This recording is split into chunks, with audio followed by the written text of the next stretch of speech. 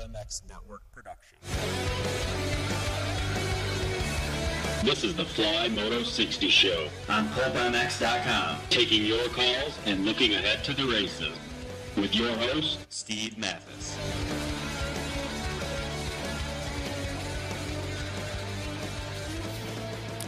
Happy Independence Day, everybody. Welcome to the Fly Racing Moto 60 Show.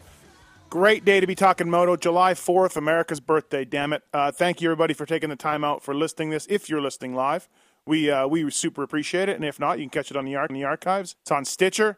It's on iTunes. It's under the Fly Racing Moto 60 Show. It's on the PulpMX app. Lots of ways to listen to this. And like I said, if you're listening live, we thank you, and we got a great show coming up.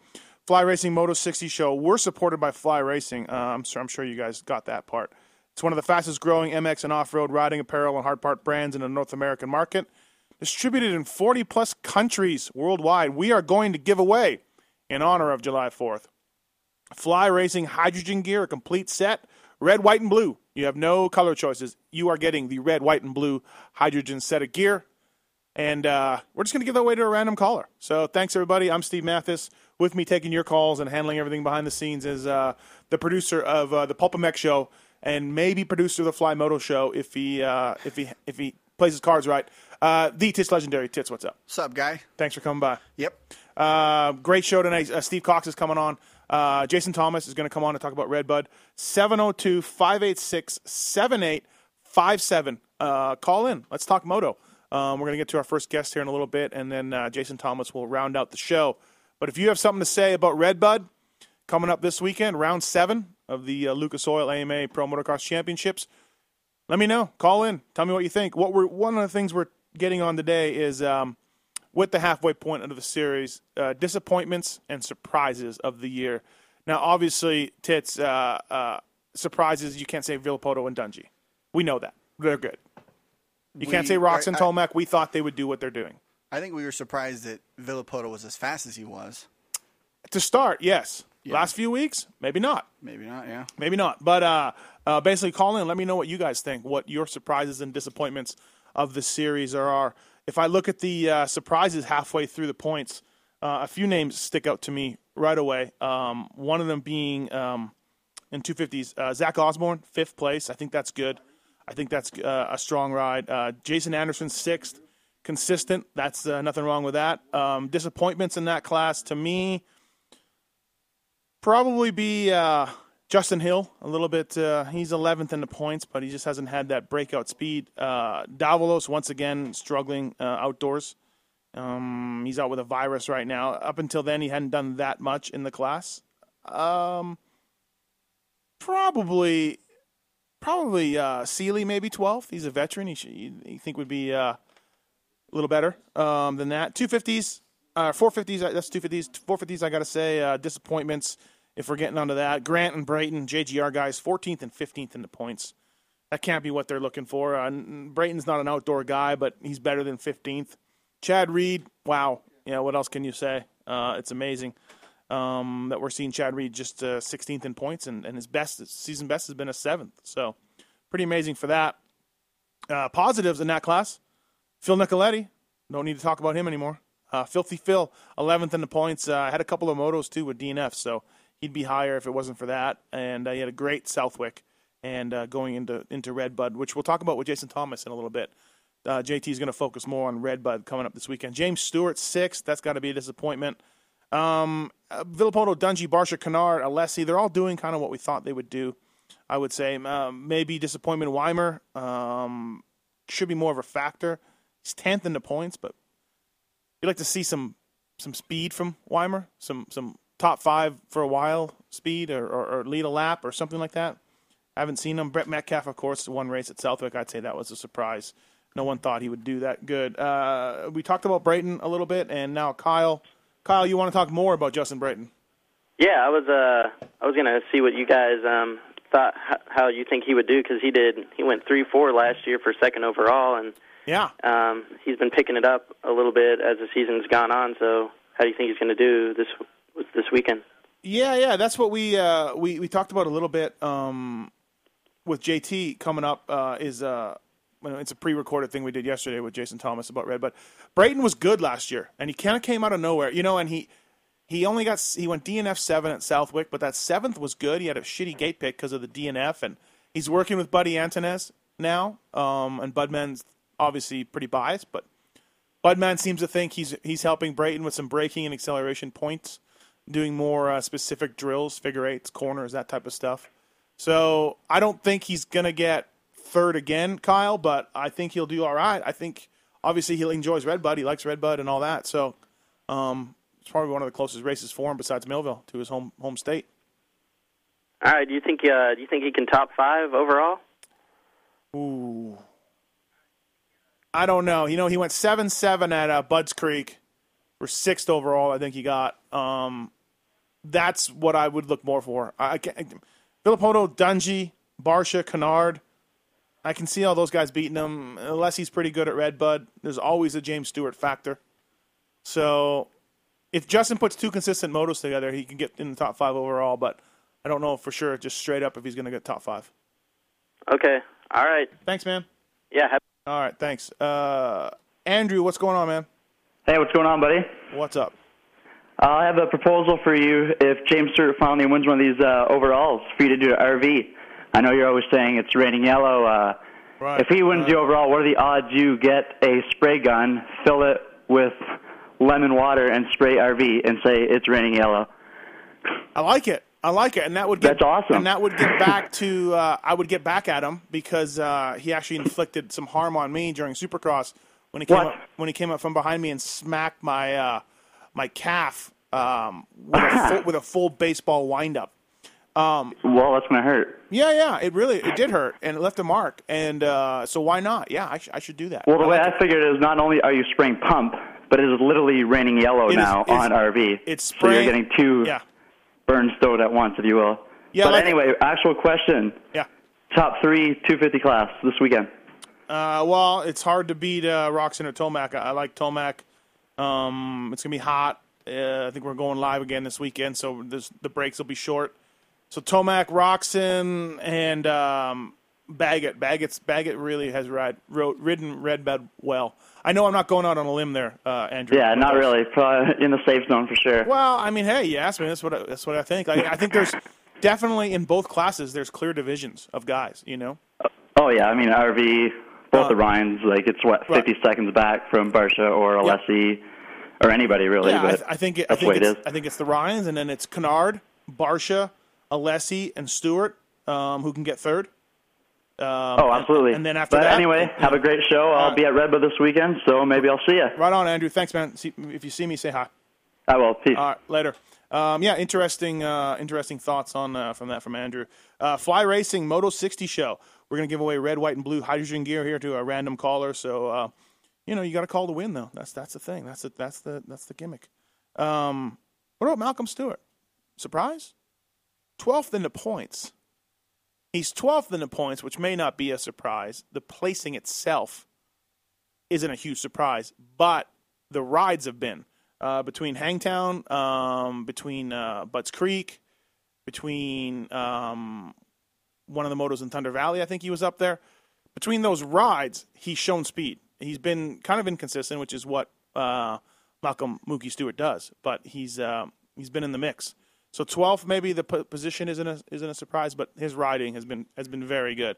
Andrew Short, Brock Tickle, I think they're doing what they do. There's nothing new there. I think Michael Alessi's doing what he does. So Alessi rides Redbud well. Of course, we can't forget the massive crash years ago where half the pack landed on him. But besides that, Michael Alessi rides Redbud very well. With me on the Fly Racing Moto 60 show to talk about halfway in the points, the surprises, the disappointments, a guy who's on the road during the week, traveling the National Series, photographer extraordinaire, Steve Cox. What's up, Cox? What's up, guys? How you doing? Good. Hey, Guy. Wow, you can say hi to Tits. He counts. All right. Thanks for coming on Fly Racing Moto 60 show. So you're at Redbud right now? Yeah, I'm watching dudes have to leap right now from my truck. Oh, yeah? I'm just driving back in. I went and bought some mortars at a local fireworks place so I can blow stuff up tonight. Yeah, so massive blow up tonight. Yeah. Okay. Well, happy July 4th for you, and thanks for coming on. Yeah, thanks for all you didn't do in Canada. You're welcome. What do you mean? Like? Oh no, you're Canadian, so like I'm just saying like. Oh yeah. You know. Right. Okay. Give me. I mean, obviously the Ryans and Barsha, Kennard, Alessia. Speaking about that, those guys are doing what we thought they would do. I think this summer. But in your eyes, who's some of the surprises in the 450 class? Surprises? Well, Phil Nicoletti surprises me all the time. He's always up there somewhere. Yeah.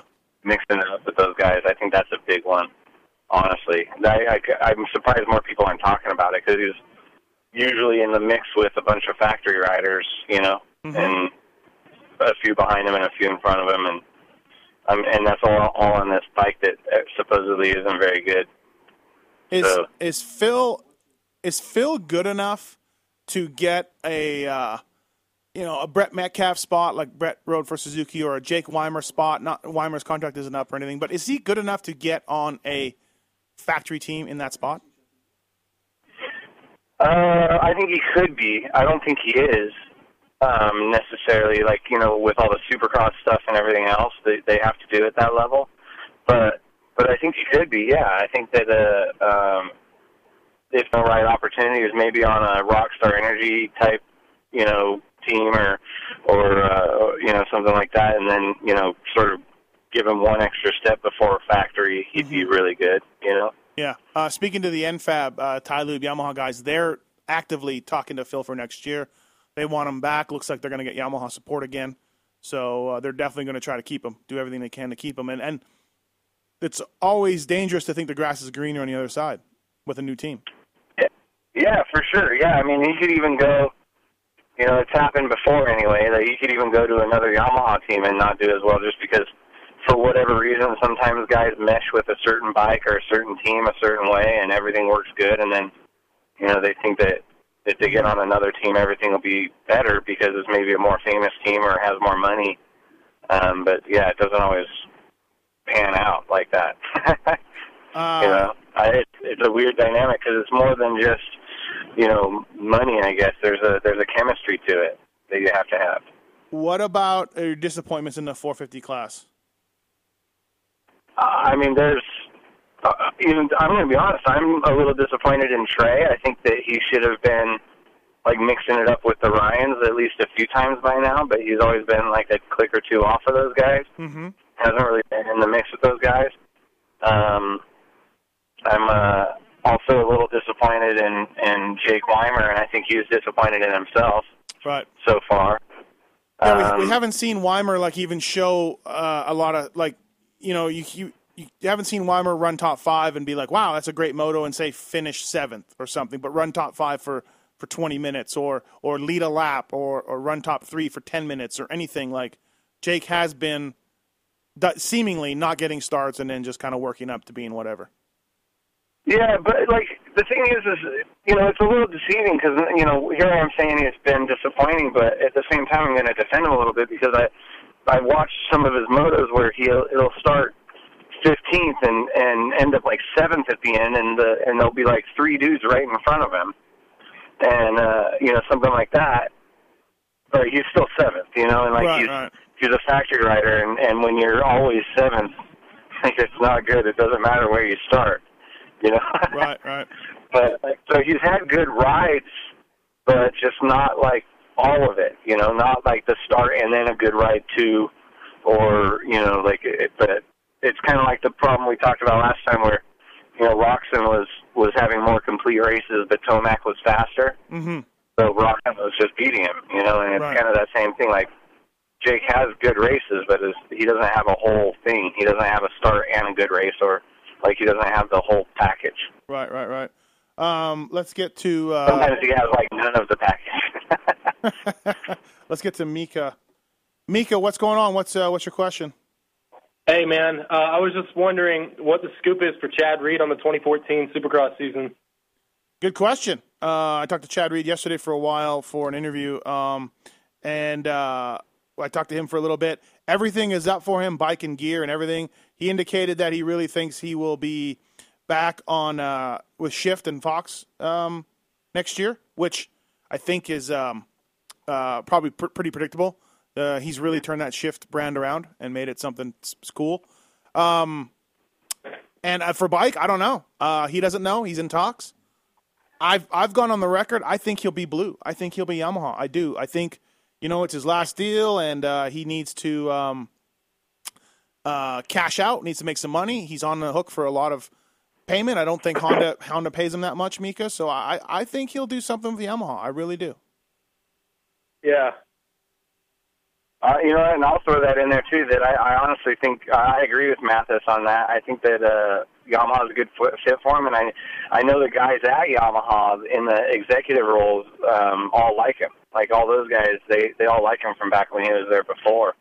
And so it'd be a good opportunity for them to, like, if they believe in this 2014 450 and stuff, to really put a guy on it that they believe can do do some good, Yeah. on the bike.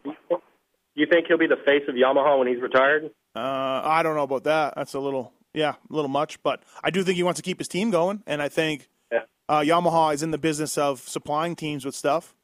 So, who knows? There could be a fit there where he puts a headset on, he becomes a manager / owner, and they get great factory Yamaha support, and the team carries on. So that'd be sweet. All right, Mika, thanks. No problem. Thank you. Thank you. Nash, what's going on, man? Hey, great show. Thank Awesome you. concept. Thank you. I just want to say thanks to Fly. A year ago, you guys graciously sent some gear to me. I called in at the right time, and Kenny and you sent me some gear. Gear is really, really good for an everyday guy who's riding, and I just want to say that first and foremost. And 2014 stuff launches now, and all the Fly Racing guys will be in the 2014 gear this weekend. So I'm not being funny, and no one. It's not like anybody told me to say this or anything. I'm just being genuine. I rode with stuff for a year. I rode maybe 25 times with it. Nothing split open, no seam problems, really good quality stuff. Anyway. Thanks, Nash. I got a question about JGR and what you guys have heard. I mean, it's a long time coming. The bike, I watched Ping ride the new bike and looked at what was going on with it. What have you guys heard, and would Reedy even be inclined? Well, I'm answering my own question right there. He'll keep Team 2-2 going because he wants that, like you just said. But maybe Nicoletti or like Metcalf, like you had mentioned before. What do you guys think? What do you know? I don't. Well, one thing for sure, there's no chance Chad Reed does any Yamaha deal without riding a full works bike. That bike's got enough reputation that he'll want to ride it and see how it is and see if he can work with it. It's supposed to be pretty good, but Cox, you're more in the magazine test business. These intros, no one bags on the bike in these intros. No one has ever bagged on the bike in these intros. Well, it's weird because, honestly, sometimes I think the PR people are good about picking the track that's going to suit the bike, or because like you'll even be running stock tires, so it's like the tires that are on the bike and, all this stuff. But like I did a KX250F intro when they did the first year of the SFF front fork, and they did it at Budds Creek. And the thing about that fork was, one of the key elements of it was that you could stiffen up the one side of the fork and basically change your preload so you can raise or lower the front end of the bike a little bit. And Budds Creek was perfect for that because it so dramatically the front end would dive so hard under braking at the bottom of the hills that and then they put a couple clicks into that compression on the fork and then it would fix it completely. So it was a good idea to do the bike there. Not to say it was a bad bike, but it was just a good track to demonstrate what was cool about that fork, for example. Yeah. But the other thing about the Yamaha is that, honestly, as a normal rider, as like an intermediate level or even local level rider, I think it's a good bike. I think something weird happens when you get to the extreme of how fast these really fast guys go. I think that's really the issue. It's not that it's a bad bike for everyone. I think most people it's a really good bike. But when you're going at 100, like a real 100% at the level of a Chad Reed type or whatever, that's where it's been giving people issues. That it does weird things at that clip, and when things go weird at that speed, it goes really weird. Yeah. Yeah, exponential. I would not. I would definitely wouldn't judge any bike on any of these intros. The press needs more time on it. The guys love the Yamaha. I remember Billy Ursick at Racer X said this bike's the best bike ever made after he came back from Budds Creek, and it's going to change the world and blah blah blah. He loved it, and I'm not saying he was lying or anything. Yeah. It's just when you get a free trip to a track and it's prepped like Cox is and groomed and you get free lunch and it changes your perspective. I think so. What's going on with JGR? What's going on with the future of the riders in JGR? Brayton's got another year. He'll be there. Grant, they're working on right now. They're deciding if they want Josh Grant back or not. Cox, have you heard anything? No, I know that I'm pretty sure they talked to Matthes last week, at the track itself. But no, I mean, it's possible they could run 3 riders. That's not the end of the world. But I've been hearing for a long time that Yamaha wants to have an actual real factory team back. So me too, yeah. I heard the same thing, yeah. Yeah, so if, that could be in the mix as well. They've been trying to do that for a while. It's a matter of, getting the bean counters in line, I think. Something about the new bike, too. I talked to a guy he's been test riding it forever, for probably 6-8 months now, and he acknowledges the Yamaha isn't that good of a handling of a motorcycle. He's not somebody who bleeds blue. He's just he's somebody who's testing the bike over in Japan and Europe, and he admits the bike has flaws and has issues, and he puts it all down to the characteristics of the frame, stiff and flexy in different spots. And he swears the 2014 bike is fixed. They fixed the frame, stiffened it in places, softened it in places, and that was what was causing some whip. That was what was a stink bug feel. That was causing some of the problems with the suspension. And he swears that this frame, changing the aluminum characteristics, is all that it needs, and he swears it's good. So, interesting. Well, how about this, by the way? So quickly people forget, but when the 09 Honda came out, Kevin Windham hated it, because it was so different from the 08, and Millsaps, all these Tedesco, factory guys were having trouble on it, and all this stuff. And Chad Reed, I remember even talking to him back at that time, and he was thinking about talking to the guys even at Factory Connection to become a teammate to Kevin Windham or something before he actually started his team, all that stuff. And he ended up going with Cowie instead because he was afraid of this Honda. But give it another year, and all of a sudden that's the king shit bike, and everybody wants to ride it. And and Chad was one of the guys that was like, "Oh, I want to be on this Honda," and all this stuff. So.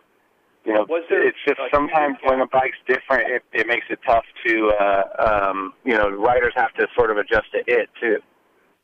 Interesting. All right, hey, thanks for your time on the show. Thanks. Cheers, guys. Thanks, Nash. 702-586-7857. We got Steve Cox on for a little bit while longer, and we're looking at a way to give away some Fly hydrogen gear. You have no choice in colors. You have to tick the red, white, and blue Fly hydrogen gear. So you have no choice.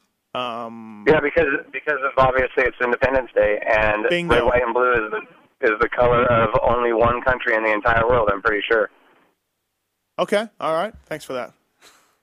France, Netherlands, Great Britain, none of them are red, white, and blue. No. Or Australia or New Zealand. No. Good point. You don't see any red, white, and blue on those flags. No. Hey, see if you can agree with me here, Cox. I was talking about this earlier. Malcolm Stewart. He's 12th in the points on the Troy Lee Honda, which 12th is okay. It's fine. But he's been better than 12th place. His rides have and this is the opposite of Weimer. Weimer is 10th, but hasn't shown us great things on the track. Mookie's 12th, but has shown us a lot. Yeah, but Mookie's kind of he crashes too.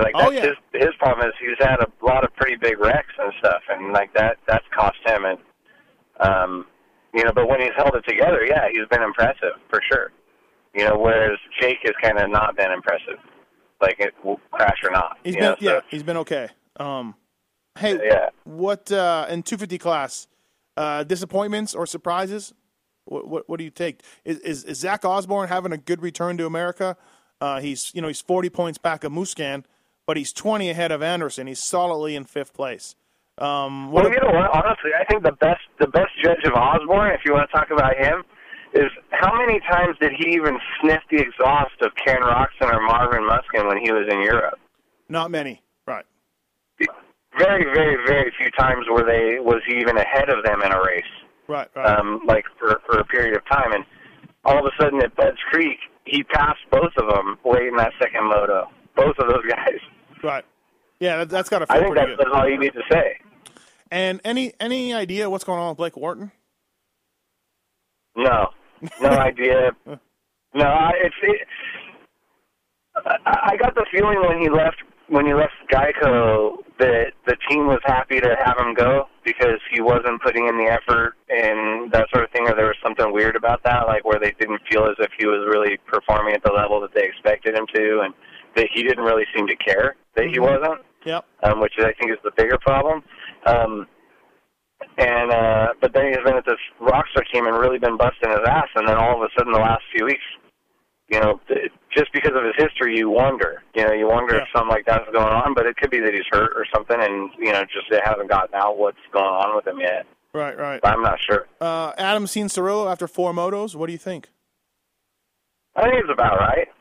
Yeah. Like he learned at Bud's Creek, and I think he learned that early pace is really a lot gnarlier than perhaps he expected, because when you're riding practice with Villapoto and Weimer, that's not race pace regardless. It doesn't matter, but that's what everybody seemed to be judging him off of. Mm-hmm. And then, but now he's like, he had they kicked his butt a little bit at Bud's Creek and sort of woke him up, and then at Southwick, which, he's accustomed with sand and stuff, but at Southwick, there was a lot closer. That's about where I figured he would be. Right. He went 9-12 for ninth, but he was in the ballpark of where I figured. And, if he stays on it by the end of the year at Elsinore, he could be knocking on the door at top 5.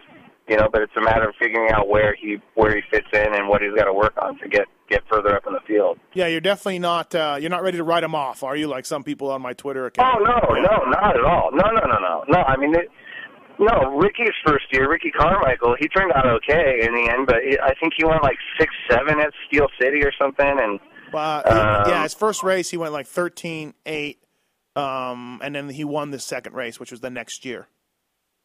Yeah, okay, so there you go. He went 13-8. So, and then the next, he turned out all right. I think he accomplished a few things. So, all right. So, surprises. I think Adam will be fine. Surprises in the 250 class? Maybe Webb, Bogle. Bogle's been good. Well, Bogle's been, when he's off the ground, he's been good, but he hasn't been off the ground very much. Honestly, the bigger surprise to me is Anderson, because every now and then you just look up and he's right there. Right. You're like, I'm out on the track and I'm shooting or whatever, and then I look up and I'm like, holy shit, he's fourth. He's like on those guys. Yeah, he's got. And it's like, he seems to have endurance too. Like he seems to be in good shape. Yeah, he's riding really well. Like, I don't catch a lot of people really talking that much about him, but. Mm-hmm.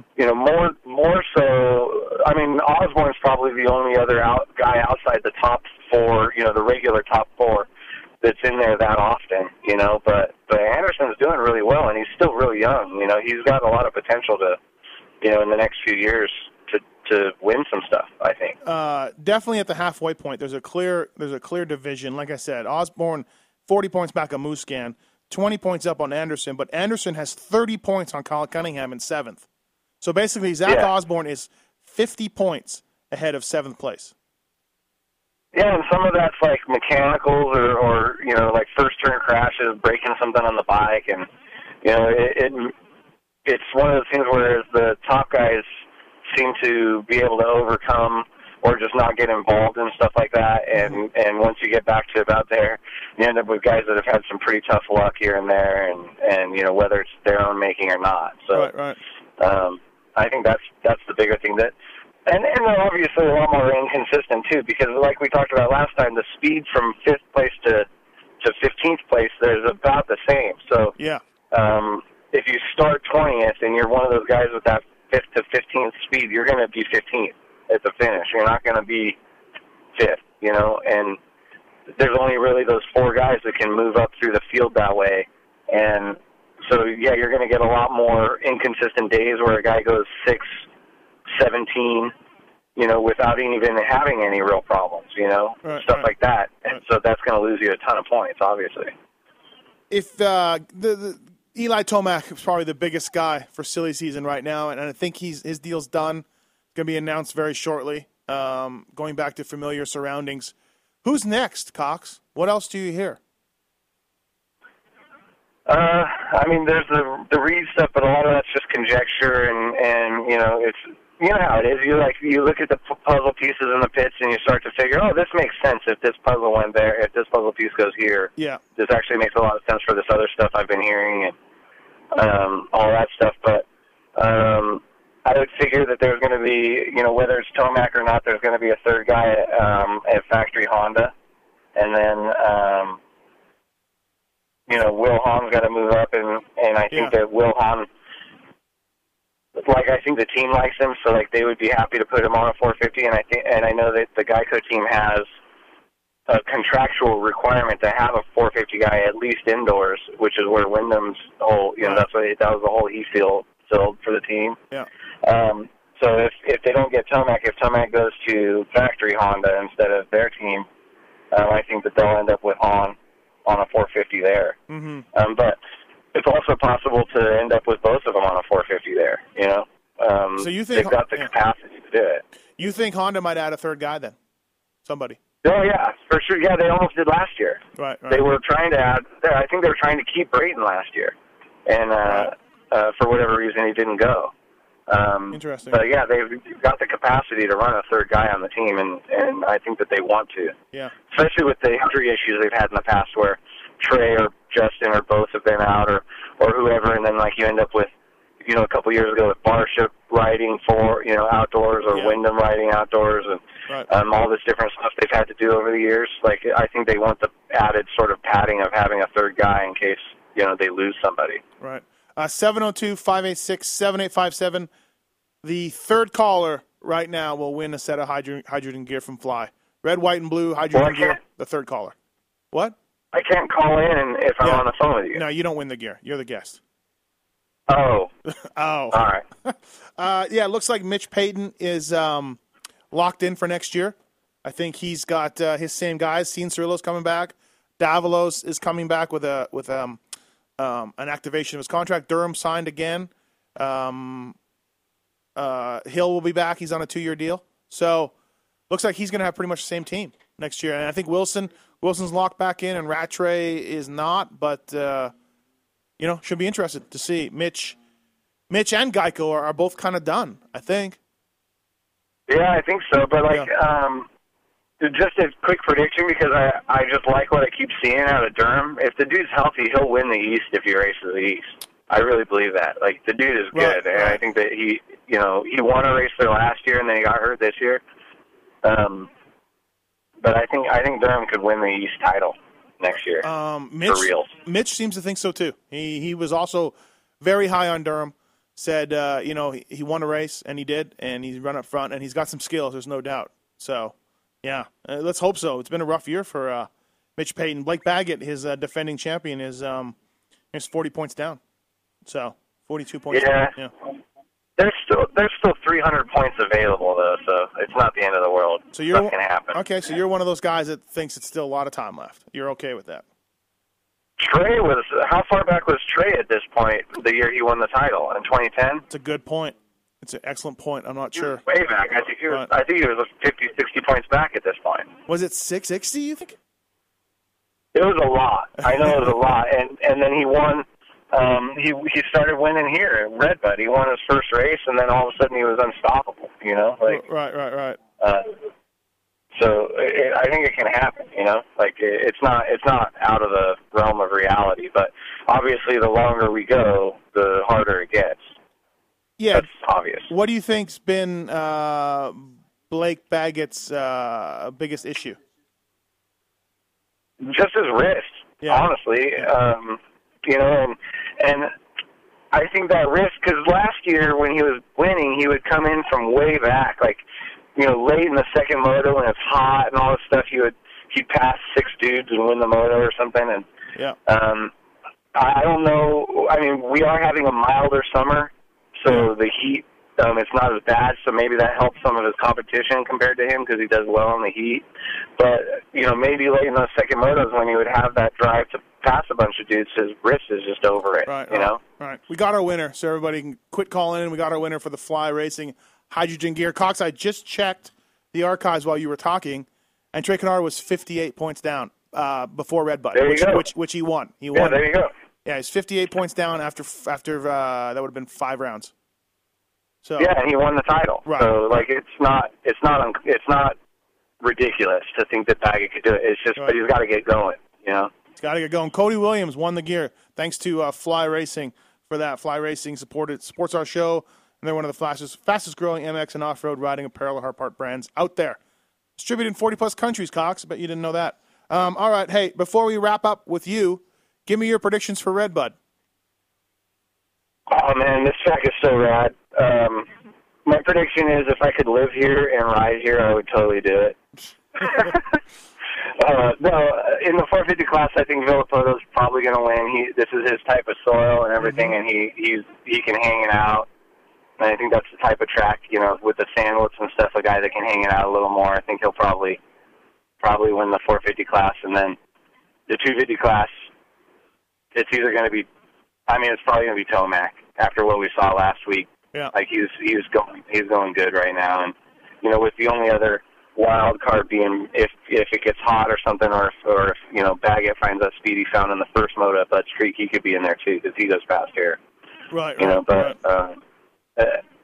it looks like, at least as of Butts Creek, it seems as if Ken and Muskin are on a little bit of a slide right now, so they're going to have to do some work to bring momentum back their way. Yeah, Muscan has been pretty open and honest about just being tired, and I mean, he's just like, I had nothing. You know, at Butts Creek he said that. Southwick he said that. He had a great first moto, came from dead last in the first turn, but then he said he was tired. Yeah. So, you know, there is well, and something then to the it. other thing to think about is that the WMX rounds are done. Yeah. So there are no more races where they have a longer period between the first and second moto to recover. So they're all going to be basically an hour from the checkered flag to the gate drop. Right. And that's going to help Baggett and Tomac because those two dudes are in some serious shape. Right. Whether Baggett's really can hang on is another thing, but he's in tremendous physical condition, and so is Tomac. So I think it helps them. Steve Cox, thank you for coming on. Enjoy Red Bud. Stay safe and don't attempt the leap. I won't, but I'm going to blow some stuff up. And I'm probably going to throw out some woos and some red buds in the middle of the night at some point. Okay. All right. Stay safe. All right, bud. All right, Thanks. All right, bye. See ya. Steve Cox, everybody, on the Fly Racing Moto 60 show. Zach Osborne was trying to call in to see if he could win that gear, but he said that he wasn't able to. Our lines were jammed. Zach, you have a gear sponsor, so quit trying to call in and win Fly. That's everybody. That's Steve Cox from one of the premier journalists, photographers in the sport. So, hey, thanks everybody for listening to the Fly Racing Moto 60 show. Flywall, bro. I want to talk about the Flywall. It's a fun way for you to share your photos on the Fly Racing website. Head over to flyracing.com. Look for the Flywall menu in the upper right of the homepage. Choose post a pic and upload a photo of yourself on your favorite Fly Racing gear. Tits, have you done this yet? I have not yet. You need to. I will. Yeah, ASAP. Okay. You can apply Instagram-like photo filters. You can use your Optrix and apply an Instagram photo. Yeah, I can. Jeez. Choose a photo from one of your Facebook photo albums. Once approved, your photo will show up on the Flywall. It's as simple as that. Head on over to flyracing.com and upload your photo for a chance to be featured on the Flywall. While you're online, and you're done surfing pulpmx.com, and you're done listening to the Fly Racing Moto 60 show archives, you can follow at Fly Racing on Twitter and Instagram, Fly Racing USA, at Fly Racing USA, Twitter and Instagram, and follow Fly Racing on Facebook. See you at the track and on the Flywall. 2014 Fly gear being released now. All the racers will have it this weekend, and should be pretty cool. I've seen some of the stuff on the line. Looks good. Thanks everybody for listening once again. We're coming up to Red Bud, round 7, and it should be exciting. Tits, who you got for the win? Dungey. We'll go with RV, actually. Okay. Why not? Why not, he Why says. not? Yeah. 50-50 chance, right? Yeah, you got a pretty good chance. Can I get a 250 prediction? I want to go with Roxon. On America's birthday. Yeah. Yeah. You're going to go with the German. Ken Roxon is American as they come, man. He actually is. Haven't you heard his accent? He doesn't have an accent. He's got the chain and the earrings and lots of money and capitalism, and he is American. You're right. All right, everybody. Next up on the Fly Racing Moto 60 show, obviously being July 4th, we have the easiest time getting guests. All of our guests are out getting drunk or doing the RCH school or doing on a lake somewhere on an inner tube or just not even wanting to come on. So what we did was we spoke to our own Jason Thomas of Fly Racing, former factory privateer of the Stars. Notice I said factory in there because he was. He was a privateer, but he was the factory as it comes. We spoke to him about Redbud, everything that goes on, jumping the Rocco's Leap, everything else. So let's take a listen to him. And then thanks again for listening to the Fly Racing Moto 60 show. We appreciate it. We will not be back next week because there's no race, but we will be back the week before Washougal on Thursday at noon Pacific. Fly Racing Moto 60 show. Here's Jason Thomas and I having a little discussion about Redbud. Thanks, everybody, for listening, and enjoy the day. Stay safe, and watch out for propane. It can be dangerous. Thank you. Okay, we've got everyone's favorite longtime privateer on the Fly Racing Moto 60 show here. Coincidentally, Fly Racing's own. Thomas, JT, what's up? What's happening? Okay, look happy ahead. Happy 4th of July. Yeah, happy 4th of July to you, too. Although, I'm happy to celebrate it. I'm happy to acknowledge it. But the real true holiday, Canada Day, has come and gone. Yeah, it was clearly a worldwide phenomenon. Yeah. What'd you do for Canada Day? Did you do anything? Did you take a moment to think about your Blackfoot Honda days? Well, there's really not a day goes by that I don't reminisce on that year. But yeah. No, honestly, I have no idea what Canada Day is about. I would assume they were British and now they're not, but they're still a Commonwealth. So clearly, there's not a lot of bad blood there. No, so I believe it's the day. Yeah, I believe it's the day that Canada officially separated from England. But yeah, right. But they're still. Yeah. You guys are still like a part of it, so it's not really even. I don't even know how that works. Yeah. Like, oh yeah, Canada Day, but we're still kind of part of you guys. Yay! Yay! Right. Yeah. No, I got it. Hey, all right. Looking ahead to the race, Southwick has come and gone. 6 rounds down, 6 to go this weekend. Redbud. First of all, you've raced Redbud a buttload of times. What's the track like, and how has it changed over the years, and what do you and don't you like about it? Well, first off, I think everybody's in agreement that Redbud's an awesome national all the way around, from the atmosphere to the crowd to, holiday weekend to the track. I mean, there's just not a lot of drawbacks of it. It used to be a really hard pack track that would get ruddy and real greasy, honestly, when they would water it. To now, it's pretty sandy.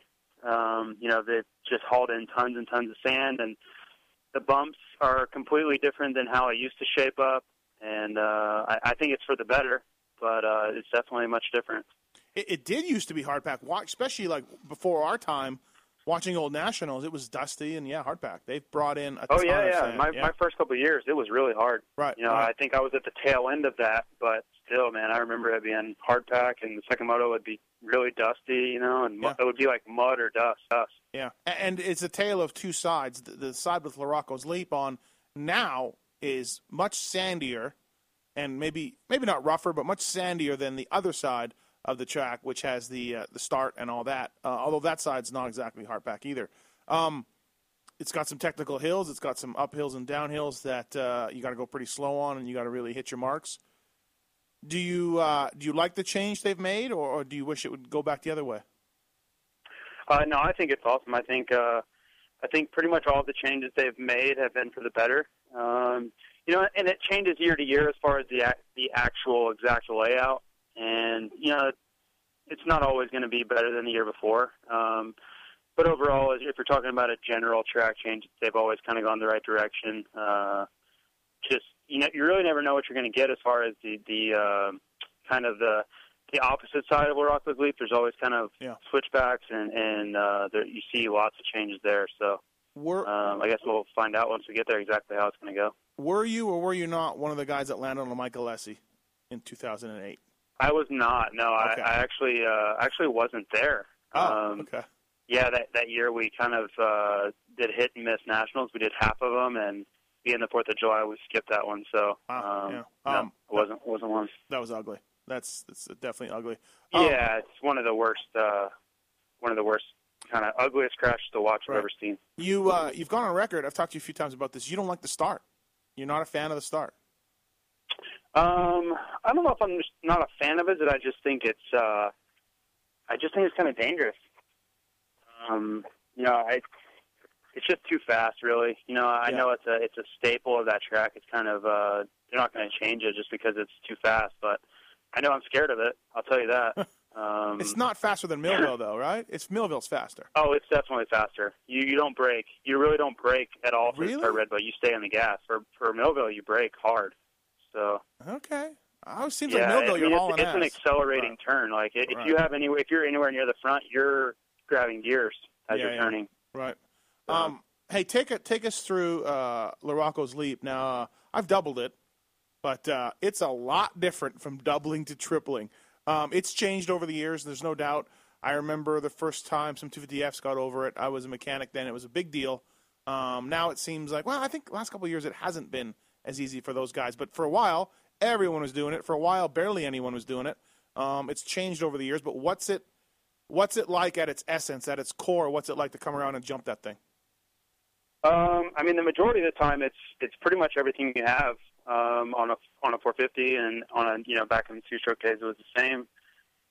It really comes down to a few different factors. The way they set up the turns before Larocco's Leap, we've seen it very, what I would call close to the jump face, and then we've seen it where it comes almost, near the parking lot where you have all the room in the world. So there's that, and then there's, how much they water it and disc it before the jump. Yeah. Plays a big factor as far as, carrying speed and bogging the bike down. But, and then there's the really biggest factor, though, out of all of them is the takeoff trajectory.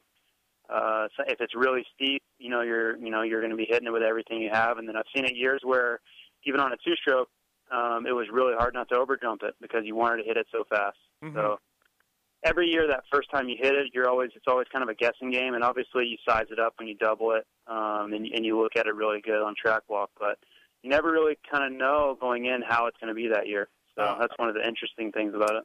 Fourth gear, two-stroke or four-stroke? Third gear, pretty much on both. On a 450, it's usually third gear. Okay. Just because you really can't get, to a fourth gear where it's still pulling really hard. And the four strokes, they rev so high that you can just pretty much rev third. Have you had some close calls on it? I really haven't had too many times where I thought I was going to crash. I've had a few times where I thought I broke my rear wheel, without a doubt. Right. But for whatever reason, I didn't. That's the story every year. That guy jumped it in the lights class, and then, he's not jumping it because he broke his wheels. Right. So. I do remember Tortelli had to get both wheels replaced after practice one year. Chad Reed's carburetor popped off when he landed one year. There's been a bunch of problems with the Leap. Yeah, it's a big jump. I mean, I think it gets taken for granted because everybody jumps it, but I mean, it's a serious jump. If you mess up, there's going to be big consequences. Right, exactly. Worst crash you've seen on the Leap? I'm trying to think who it was, but it actually may have been the Russian who saved it. Oh, it was one of the biggest saves I've ever seen. Yeah. You know what I'm talking about? Yeah. It was maybe 2 or 3 years ago. A guy got on photos. Is in photos. Yeah, just incredible. If anyone can ever track down those photos, it's definitely worth doing. I still don't have any idea how he saved that. Just pure Russian power. Drago. That's all I could think of. Yeah. Okay, so we're halfway through the Nationals, and let's start with the 250 class with you. I guess what we were talking about on the Pulp Show on a Monday night, and I don't know if you were on the line or not, but Blake Baggett is 42 points back. If he's going to pull, and he's certainly charged in the second half of the year in the past, he won Budds Creek, he had it up and down Southwick, but this thing is, if it's not away from him, it's getting really close to being away from him. Yeah, it's, there was that magical moto at Budds Creek. Mm-hmm. And, coming into Hangtown, I know we discussed that we really had no idea where he was as far as preparation. And then it was almost like we got false hope at Hangtown because he was so good. Mm-hmm. And then I think there was a kind of reality set in the next few weeks about, he really wasn't that ready, and now you're kind of seeing it. So it's been really hard to predict. I would have never predicted that he was going to come out and just stomp everybody like he did the first moto at Butts Creek. Right.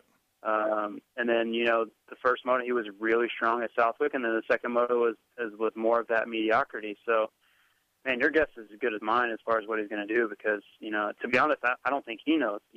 If you ask him what was the difference between Moto 1 and Moto 2, I don't really know that he has a solid answer for you. But 42 points down to Tomac and Roczen. Well, to Roczen. That's a lot. It's time to get busy. Right. Yeah, championship-wise, I don't think that I'm sure it's a huge concern, but I don't think it's in his thoughts the same way that it's in Roczen's and Tomac's, if that makes any sense. It's probably every thought they have is championship, and right now, and more for him, I think it's trying to get everything back on track more than worry about the championship right now. And Musquin's 1 point behind Baggett. So Musquin winning 2 nationals this year, just those bad motos. Tomac and Roczen don't really have them. At least for sure, Roczen. He's had 2 motos off the box so far. That's it. 1 fourth, and then of course the second moto at Buds. Yeah, and as much as we talk about the depth of the field and the parity and all this stuff, it still really comes down in both classes to a few guys that kind of rise to the top regardless of the circumstances. So you put a few bad motos in there, and the way that the top few guys are being so consistent, you lose a lot of points in a hurry, and it's really tough to make them back. Yeah. Tomac, Roczen, can you pick a favorite for Redbud, or can you pick a favorite for the title right now? I mean, we're halfway through. It's time to start thinking about it. Yeah, and it's difficult, though, because you really don't know who's, if Tomac got the whole, a top 3 start every moto, I would be willing to pick him pretty solidly. Do you is there no doubt in your mind he's faster than Ken Roczen? I think that if they start together, that Tomac beats him a clear majority of the time, okay. Yeah. All right. Yeah, I agree. I think I agree with you, yeah. Right, but unfortunately in racing, that's just part of the puzzle, right? Mm-hmm. So, it's got to be frustrating for Tomac because I'm sure he feels, and Roczen probably feels the same way, but, Tomac probably feels like, I am the fastest guy right now, but I'm not leading the points, Mm-hmm. Yeah. So to pick a favorite, it's just tough. You have to, I guess, go with Roczen just because of, he seems like he has it all together, but consistency. You feel like you're cheating yourself because you're not picking the fastest guy. So I guess it's great for the fans in the sport to if I have no idea who to pick, I guess that's a good thing. Right. But it's, you just wish if you're Tomac that you could just put that. He's obviously capable of getting good starts. He's gotten hole shots, but it's just the inconsistency of it. You can't start 15th. And even it seems like when he does start 15th, he has a really tough time finding that pace that he can find when he's out front. Mm-hmm. The maybe 4th of July, the American, Eli Tomac, the apple pie American kid, will he be inspired? Or will the German ruin our holiday? Yeah, it's. I'm sure that obviously when you get out on the racetrack, you don't think about any of that stuff. But, right. It really is for Tomac. It's kind of time to start leaving these races with significant point gains. You can't just keep trading off. And he made up 2 points or whatever last weekend or whatever it ended up being, but you really would like to see some 1-1s and really start to pick up 6 to 8, 10 points a weekend here. And the weekends that you're really on, you can't have just feel great in a weekend like at Let's Creek, for instance, and still really not put any points into them. You kind of have to capitalize on those potential weekends because Roczen's going to have strong weekends. I don't think that Roczen's just going to lay over, and just give up. He's still going to win motos like we saw at Southwick. So when the chance is there for Tomac, he's really got to capitalize if he wants to win his title. Hey, thoughts on Zach Osborne? He's 40 points out of 4th. He's in 5th in the points, and he's over 20 points ahead of 6th. So he's kind of in the middle. He's made the box here and there. Has this been a successful? I don't think Supercross went well for Zach. I don't think you can say that. But has this been a successful return for Zach Osborne? Should he be doing more? Is this what you thought? Is he exceeding your expectations? Well, I think you kind of said the name of the game. He needs to be on the podium for him to consider it being successful. Okay. Which he did second moto, and he did overall. So if he can continue down that track, I don't think necessarily that he has to win races to feel like he's kind of, pulling his own weight. It would be great if he did, obviously. That's always, the long-term goal. But being on that podium is really what it's all about for your team and your sponsors and that end of it. So in your mind, he knows. So in your mind, he hasn't been doing what he should be. He did it at Southwick, but he's had podiums here and there, but I think that's his range. Like there's a bunch of guys that are all kind of vying for those 3 podium spots. So it's kind of who can come up with it. Because you almost guarantee that Rox and Tomac are going to take up 2 spots at this point, right? Right. Yeah. So between Baggett, who should be the 3rd guy, you would think, Muscan. Yeah, and then Muscan's obviously proved that he can be up there every time if things go his way. So you're talking about some really fast company, and something's got to give for Osborne to get up there. So it's not an enviable position for him to be in, to have to be on the podium to consider it a success. But obviously he's proved that he's capable of it. Right. Hey, last thing in the 250s, Cooper Webb. There's no doubt. I mean, he's 10th in the points. He's thrown away a bunch of points with crashes. He did it again at Southwick. But I do notice the last 2-3 races, he hasn't been anywhere near as dynamic as he was in the first. You've did the Nationals for 34 years, approximately. It's a long season. It's a grind. Could this be catching up to him? I don't know that it would be yet. Okay. I think it could by the end of the season. I think his main problem is a combination of crashing and bad starts. He's had like Muddy Creek, he hole shotted. And Denver, he was up there pretty close to the front off the start. But those were all early. Those were all early, like lately. Yeah. Lately, we haven't seen. I don't, yeah, and I understand what you're saying, but like at Budds Creek, he crashed, a couple of times. In Muddy Creek, he did pretty well. He hole shotted and then was running up front and still finished 4th or 5th. So he didn't have a good weekend at all at Southwick, which we obviously know. But I didn't really see an issue where he was just getting tired. I just think it's a different kind of racing. He's not used to having to go flat out for 35 minutes. A lot more things can happen. You're racing so close with guys, and he's crashing and getting bad starts, and then that leads to other problems. So right. I still like what I've seen out of him. Nobody expected him to come out and win races or contend for a championship. I think he's proven that he's very capable of competing at this level, and the first year, minus a few anomalies like Ricky Carmichael and James Stewart, it's always a learning year for these guys the first year. And then the second year they come in more prepared. They understand what they're going to have to go through. Right. And you see a completely different, attitude, strategy, methodology, whatever you want to say out of them. So yeah, I think it's the same thing for Adam Cincerillo. It's just they're just learning every weekend, and you just kind of have to be patient. Yeah, I don't think there's any way that you can't say Cooper Webb's, even if he goes out with an injury tomorrow, you can't say it hasn't been a good rookie start. And Cincerillo, he's got some more. He needs some more races under his belt. But again, you can't really judge one way or another what a rider's going to be after the first season, except for, of course, the superstars. Yeah, it's just. Right. I think he's done well. It's just tough to predict. Someone at Verb Moto, did ask if Cooper Webb was going to be the best rider ever, though. Yeah, I think that was a little bit silly. They're going to be let down right now. Yeah, that's.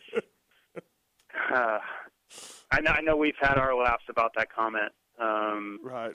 But yeah, just based off of a couple motos, I don't know how you could ever just possibly predict something like that. You're like, have you seen this guy named James Stewart when he turned pro, or this guy named Carmichael?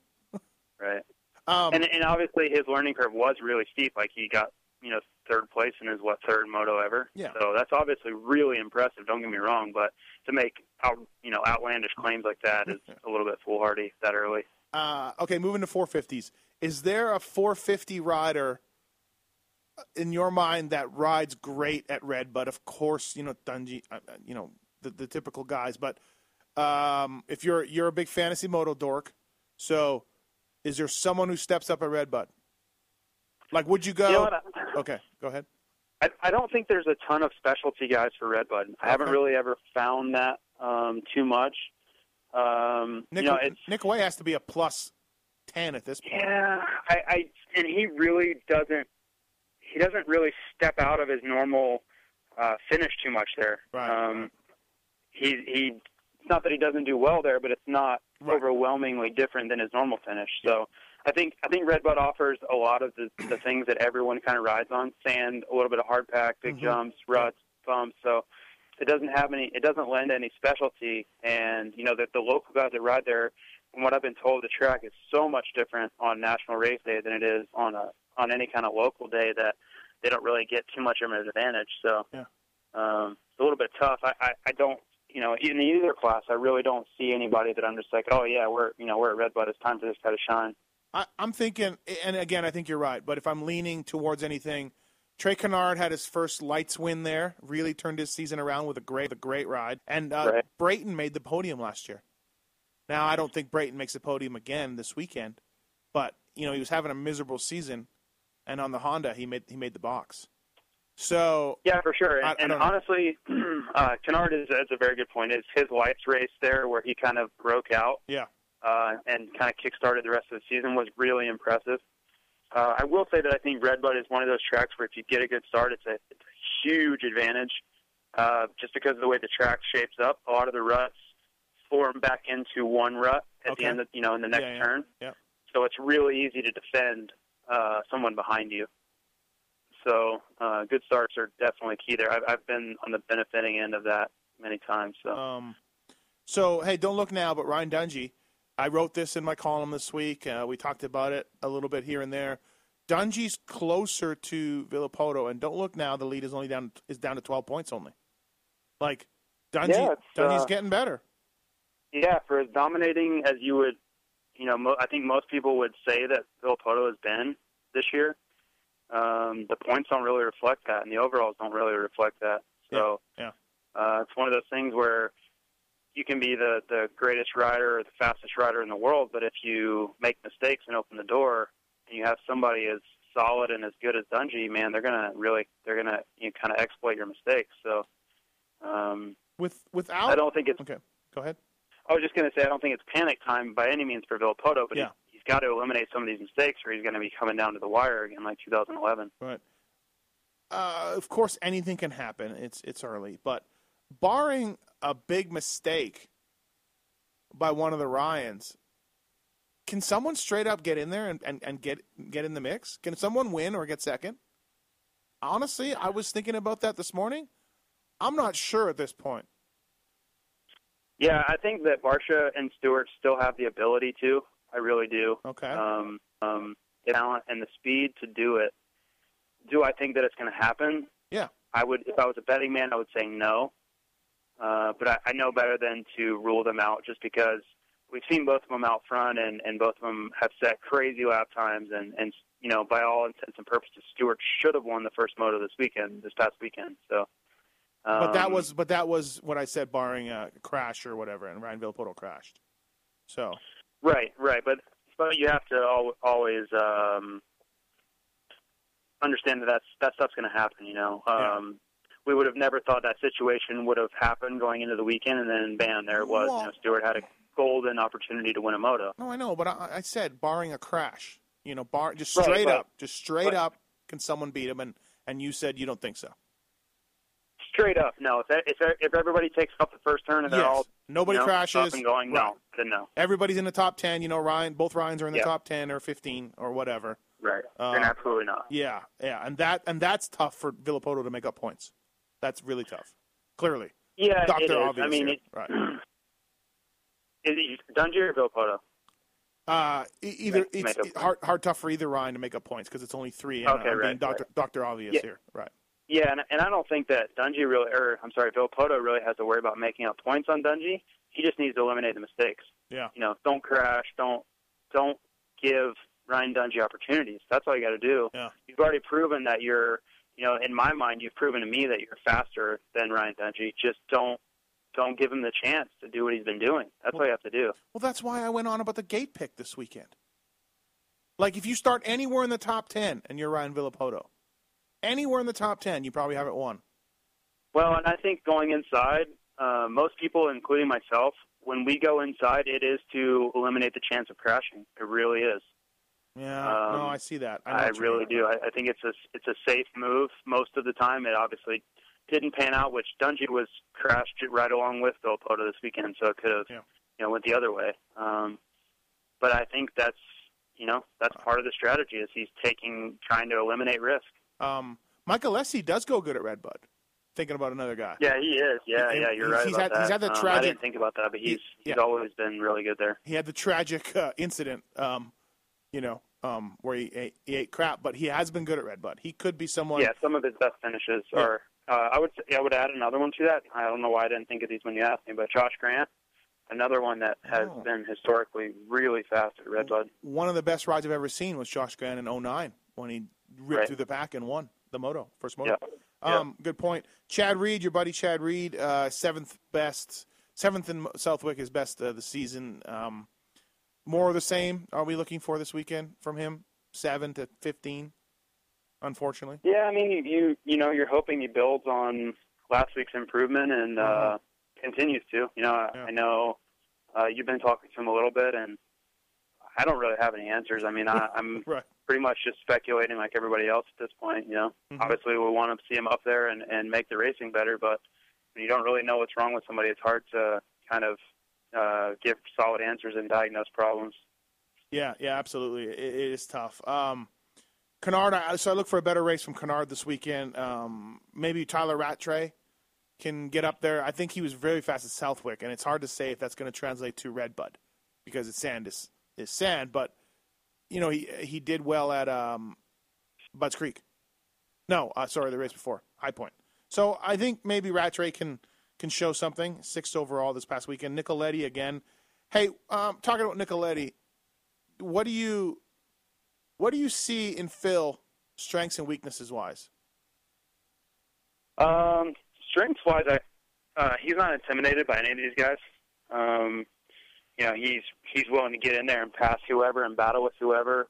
And he's mentally he's ready to beat these guys, which is it sounds easy, but doesn't always translate that well. I think that was one of your problems when you raced.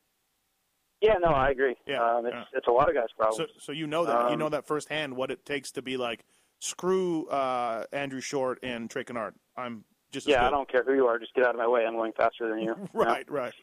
Yeah.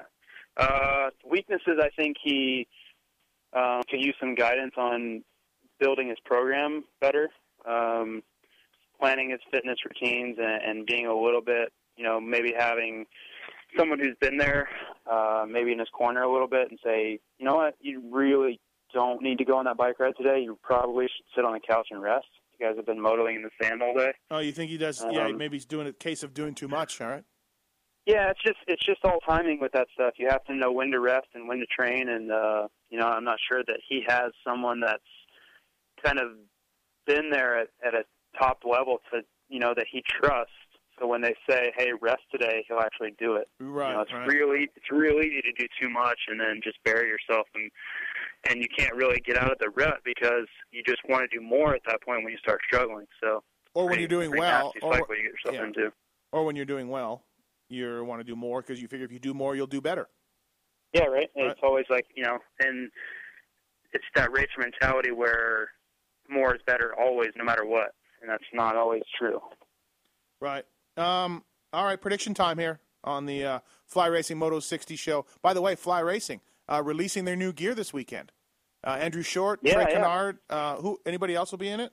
Just those two? Yeah, Burner, Oh, okay. Burner, Short, Kennard, all our guys, Catanzaro. Everybody gets Wes 14. Smith, Everybody gets 14 all stuff. All of our main Right. sponsored riders that race the whole series. Yeah, the stuff looks pretty bitchin'. FlyRacing.com. Check it out. It's brand new, 2014 stuff. Prediction time on the Fly Racing Moto 60 show. Give me your 250 predictions. 250 class, I'm going to go with Tomac, Roxon. Third play, I'm going to say Muslin's going to get back in there. Muscan, however you want to say it. Right. Kind of get back in the mix. You know what's weird about Muscan? Wait, you know what's weird about Muscan? I was looking at his points today. 4 fourths to start the season, right? 5 motos in a row on the podium, and now 3 motos in a row off the podium. So, just weird. Streaky. Yeah. I mean, he obviously crashed in the first turn last weekend, which pretty much shot any chance. But who didn't crash in the first turn this weekend? Maybe you. Yeah, I know, right? Yeah, exactly. Yeah, Roxon. Oh yeah. So 450. So 450. I will take Villopoto, Dungey, Shocker with those two, right? Yeah. I'm gonna take Kennard. I'm gonna take Kennard for third. Okay. All right. I think I'm gonna go with Alessi for third. Okay. He's battling a bit of an injury from the Budds Creek get off, but maybe him. Maybe he can get third. All right. All right. Good thing nobody. Well, that one guy on Twitter really holds us to these predictions.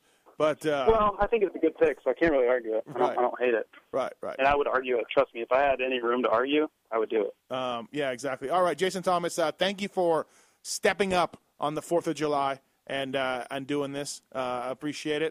On the Fly Racing. I want to remove any association from stepping up with me. That was all Steve. Right. Okay. Thank you. Never. I was going to make a joke. I'm not. I'm going to take the high road and lose. Not You're say going the to tell joke. me I need to step up because I'm so short? No. I was going to make a joke about different brand of motorcycle and an Instagram photo. But gotcha. All right, Jason Thomas, thank you for your thoughts on Fly Racing Moto 60 show, and we will see you at Redbud this Saturday. And, man, I look forward to it. God bless America. See you guys. See you. Yeah, thanks, everybody. This has been the Fly Racing Moto 60 show. I want to thank everybody for listening on this July 4th. Happy July 4th to everybody out there listening. Redbud this weekend. Pumped about that. Thank you to Fly Racing for giving away that gear. That's awesome. The Fly Racing Moto 60 show, supported by Fly Racing, one of the fastest growing MX and off-road riding apparel and hard part brands in the North American market. Distributed in 40-plus countries worldwide. That's awesome. Thanks, everybody, for listening. Thank you to our guests. Thank you for our callers. And we will be back in a couple weeks on Thursday, noon Pacific, Fly Racing Moto 60 show. Peace out.